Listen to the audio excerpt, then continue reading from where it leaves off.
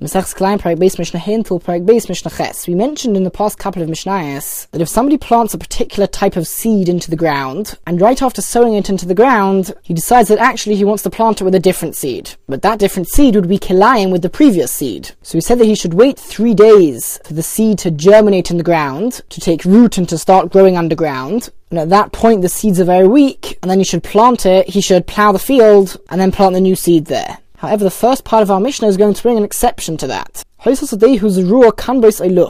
somebody's field was planted with kanbos or luf, 2 different types of herb plants, and right after sowing them into the ground, he decides that actually he wants to plant a different seed there. So usually you just wait 3 days and then you can already start ploughing it and planting the new seed. However, the Mishnah says here that lo yehizarei val gabeim, you cannot plant over them, you can't plough and then plant the new seeds there, because these seeds, the seeds of the herb which was planted there first, can take up to 3 years to germinate in the ground properly. Which means that if you wait 3 days, the seeds haven't reached that stage yet, and therefore they won't be weak, so when you plough the ground, you won't necessarily uproot all of the seeds of the herbs. Because the seeds of the herbs only germinate and take proper root in the ground after 3 years. So that's how long you would wait before being able to plant another seed there. Now it's important to remember that many actions which are forbidden because of Kilayim are only forbidden midrabanan because of Maris Ha'ayin, which means that it looks like you're doing the Aveira of Kilayim, even if technically you're not. If it looks like you are, then it's also forbidden midrabanan. And because of that, even if you don't plant the Kilayim yourself, but let's say there were seeds which were left in the ground since the previous harvest, and they sprouted up and started growing in an area where another species is now growing, even if you don't necessarily want them there, it might look like you do want them there, and that you're deliberately keeping them there, and therefore it's forbidden. You have to cut them down. However, in a situation where these plants are growing and the plants damage the other plants there, then it's obvious that you don't want to keep them there, and that you have no intention of Kilayim here. So in such a case it would be permitted. For example, Tavur she'olu bo sfiche istis, if in an area where grain was planted, sfichim of istis grew. So sfichim refers to these seeds which were left in the ground and then harvested later on, without you actually meaning for them to be grown. And istis is some sort of herb which is used for a dye, and this herb is damaging for the produce. It's damaging for the grain. So therefore it's obvious that you're not keeping it there because you want it there as a mixture, and it's obvious that it's not going to remain there for very long, and therefore you have no mitzvah to cut it off because it's clear that it's already not Kilayim. Similarly, the place of the threshing floor. If lots of different species start growing in the threshing floor, that's not good for the threshing floor. The threshing floor needs to be smooth so that you can thresh properly there. Similarly, tilton, which is translated as fenugreek, usually used for animal food, where other types of plants grew right next to the fenugreek. And again, you didn't plant them, they grew by themselves. In all these situations, we do not obligate him to uproot these growths, because it's obvious that he doesn't want them there, and therefore it's obvious that it's not Kilayim. However, the Mishnah does tell us that im nikesh kisach, if he did begin to uproot part of these growths, or kisach, he cut off the leaves but left the roots in there, by doing that and leaving some of them in the ground, that's showing, or at least it looks like, he wants to keep the rest of them. Otherwise, why doesn't he just remove all of them? The fact that he removes some of them, but keeps the rest in the ground, shows that he wants to keep the rest in the ground, and therefore, it then becomes forbidden, and therefore, we tell him, you've now got to uproot everything except for one species, so that there's definitely no Kilayim here, because now you've done something to show that you are pleased with the Kilayim which remains. Mishnah Vov, the rest of this perek, and really much of the next perek as well, discuss different formations in which different species can be planted in a field, and because of the uniqueness of the formations, and how they are set out in the field, and the various shapes in which they're planted, because of that they're considered distinct, and therefore it doesn't look like one species is being mixed with another, because both species would be in a particular shape, and because it's a special shape, it's like noticeable that it's different from the rest of the field, and it's noticeable that they are planted, each species in a patch of itself. And this will become clearer through the examples. And the first example is one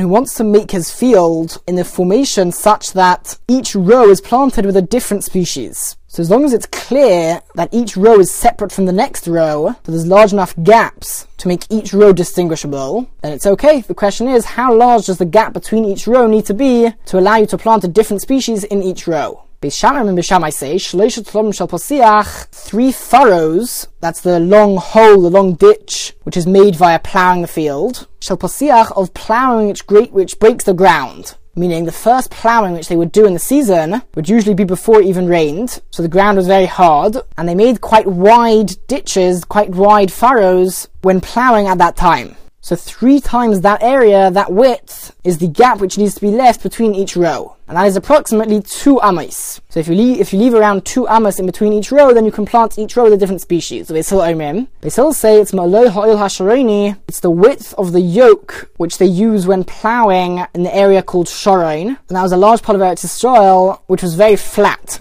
It was lower down, it was flat. And because of that, they would plough much wider furrows. So the width of that yoke which they would use when ploughing, that's the gap which you need to leave. And in fact, the words of these people, meaning the words of Beis Shammai, are very close to the words of Beis Hillel, meaning that the width of the yoke which was used in Sharon is also roughly 2 amos. The truth is, the width which Beis Hillel require is slightly smaller than 2 amos.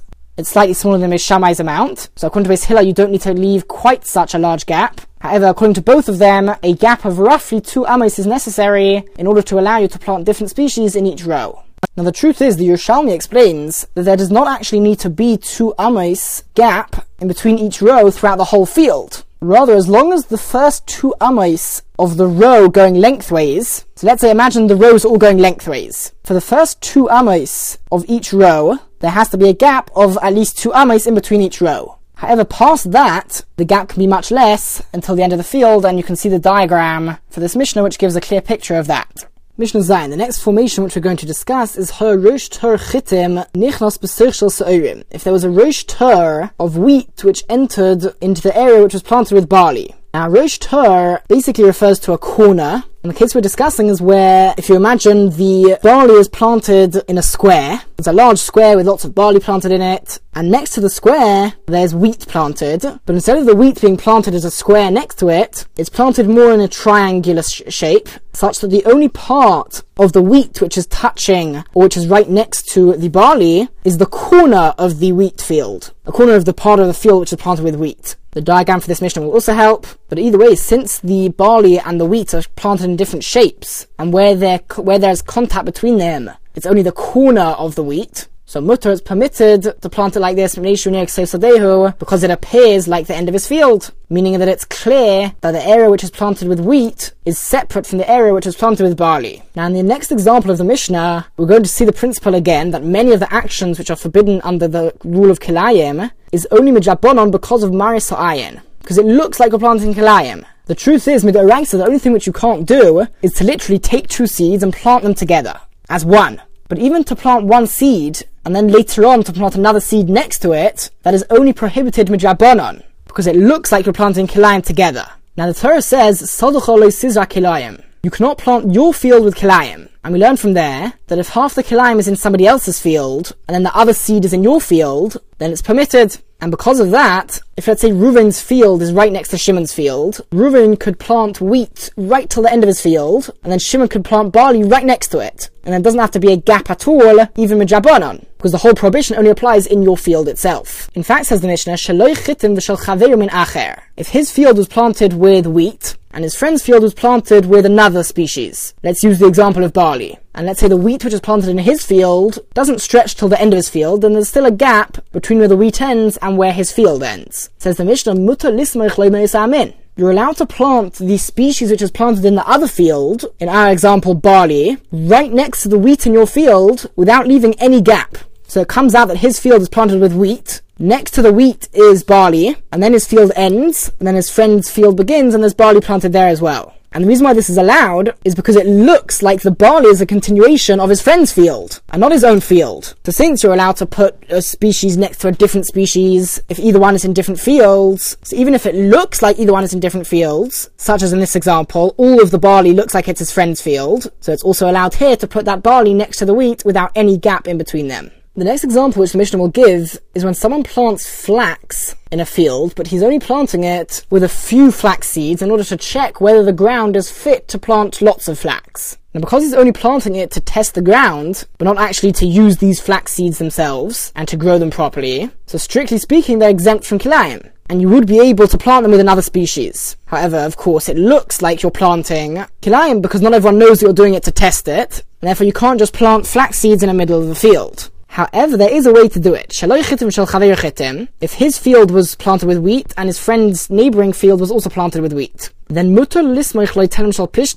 he is allowed to put one furrow, meaning one row of flax seeds, next to his friend's field. So at the edge of the field, he can plant one row of these flax seeds. Now, one row of flax seeds are pretty much useless except for testing. No one plants just one row of flax seeds. So if you do that, then it's clear you're doing it to test it, and therefore it will be permitted. And according to the Tanna Kamma, it also has to be done at the edge of the field, just to make sure that people don't make the mistake of thinking that it's planted for the sake of planting like regular produce. But v'lo telem shel min acher, you can't plant even one row of another species, not flax, because other species weren't really planted in order to test the ground whether it's good enough to plant more of it. That was something which was done more commonly with flax, and therefore even one row at the edge of the field planted with another species, people might think that it's planted properly and not just for testing, and so it looks like kilayim, and therefore it's forbidden. Rabbi Shimon says, both flax seeds and seeds of other species, and the way we're going to understand this is that according to Rabbi Shimon, both of those are forbidden. Meaning, even when it comes to flax seeds, they also cannot be planted even at the edge of the field, even if it's just one row, because Rabbi Shimon is still concerned that people will not realize it's for testing, and people will think that it's kilayim. And now I have the third opinion, the most lenient. Rabbi Yossi says, Af be'emtza sadehu, even in the middle of the field, mutar livdok b'telem shel pishtan, he's allowed to test the field with one row of flax seeds, because since it's one row, it's clear that it's for testing, and according to Rabbi Yossi, it does not need to be at the edge of the row. So again, according to the Tanna Kamma, you can plant one row of flax seeds at the edge of a field. According to Rabbi Shimon, you can't at all. And according to Rabbi Yossi, you can do it at the edge or even in the middle of the field. Mishnah Ches, we learned in the previous Mishnah that strictly speaking, one is allowed to plant a species right next to a different species if the other species is in a different field. Now the Mishnah gives an exception to this, and that is, one cannot plant next to a field of grain, mustard or choria, which is some other sort of plant translated as safflower. It's got reddish orange flowers. And the way that many understand this Mishnah is that even if the grain is planted in the neighboring field, not your own field, you still cannot plant mustard or choria in your own field right next to it. The reason being that chardal and choria damage grain when they're planted right next to each other, which means that people are going to assume that there's no way that somebody's going to allow his neighbor to plant something which will damage his property, his produce. And therefore people will assume that it must be that it's all really part of the same field, and the guy who owns the grain also owns the mustard. Because if it was owned by different people, then the owner of the grain wouldn't allow the other person to plant mustard next to it. So people think that it's the same field, in which case, once again, the prohibition of kilayim does apply, because it looks like kilayim. But you would be able to plant chardal and choria next to a field of vegetables and green plants, because the chardal and choria are not damaging to the vegetables, which means that people will assume that they are owned by different people, in which case kilayim will not apply. There are many different ways to learn that part of the Mishnah. We explained it in one way. We're going to learn later on that the gap which needs to be left in between two different types of species, at least if those two species are grains, is the area of a base rova, which is roughly 10 by 10 amos, slightly more, and an empty space of that area has to be left in between the two species. Now, if somebody has an empty area which he plans to plant, then you might think that that's not counted as a good enough separation, because we're going to plant it later on, so it cannot function as a good enough gap and separation between the two species. But the Mishnah says that is not the case. You're allowed to put another species next to a empty area of land, or an area of land which has just been ploughed, which means that right now nothing is planted there, and if right now nothing is planted there, then it's enough, and that's good enough of a separation, if it's the size of a base rova, such that two different species can be planted on either side of it. And now the Mishnah will go on to discuss other things which are good enough separations between two types of species. V'la gofa, a wall made up of stones which aren't necessarily cemented together. V'la derech, a pathway which is 4 amos wide. V'la godeh shu govei 10 tefachim, a fence which is 10 tefachim high. V'la choritz shu omek 10 v'rochav 4, and to a ditch which is both 10 tefachim deep and 4 tefachim wide. You'll notice that whereas the fence does not have to be a particular width, the ditch does, because a ditch is less noticeable. So in order for it to be properly noticeable as a separation, it has to be at least 4 tefachim wide. A tree which bends over and covers the ground, meaning its branches droop downwards such that they're almost touching the ground again. And we're discussing where they are no more than 3 tefachim removed from the ground. In such case, you'd also be able to plant two different species on either side of that branch. And also a rock which is 10 tefachim high and 4 tefachim wide, that would also be a good separation in between the two species. And this has to be at least 4 tefachim wide, because whereas a fence, the whole purpose of the fence is to separate the fields, so it's noticeable as a separation, even if it's not that wide. When it comes to a rock is not necessarily used as a separation, and therefore it's only considered a separation if it's 4 tefachim wide at least, such that it is noticeable that it divides the two species properly.